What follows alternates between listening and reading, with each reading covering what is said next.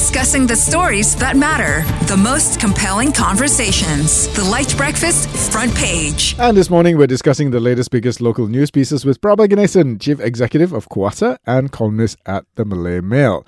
Bambangan Sandakan Village Chief Mahalan Yassin has shared that over 1,000 villagers are still living off muddied rainwater accumulated from the forest.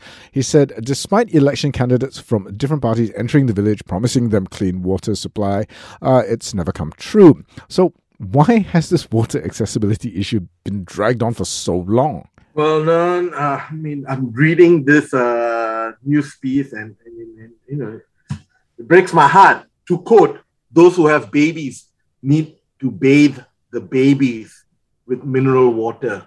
So whether or not a very young child, a toddler, gets washed or not depends on whether he can afford mineral water.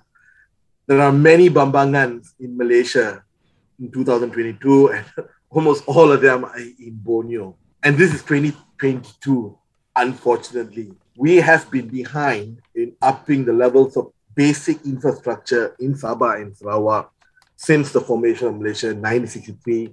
Fact, no one's going to contest it. But the question is this: do we want to? Got to be mindful that Sarawak is almost the size of Semenanjung. Sarawak alone is the size of all of the 12 states in Semenanjung. And that's before we factor Sabah. Yep. And Sabah has one of the largest populations.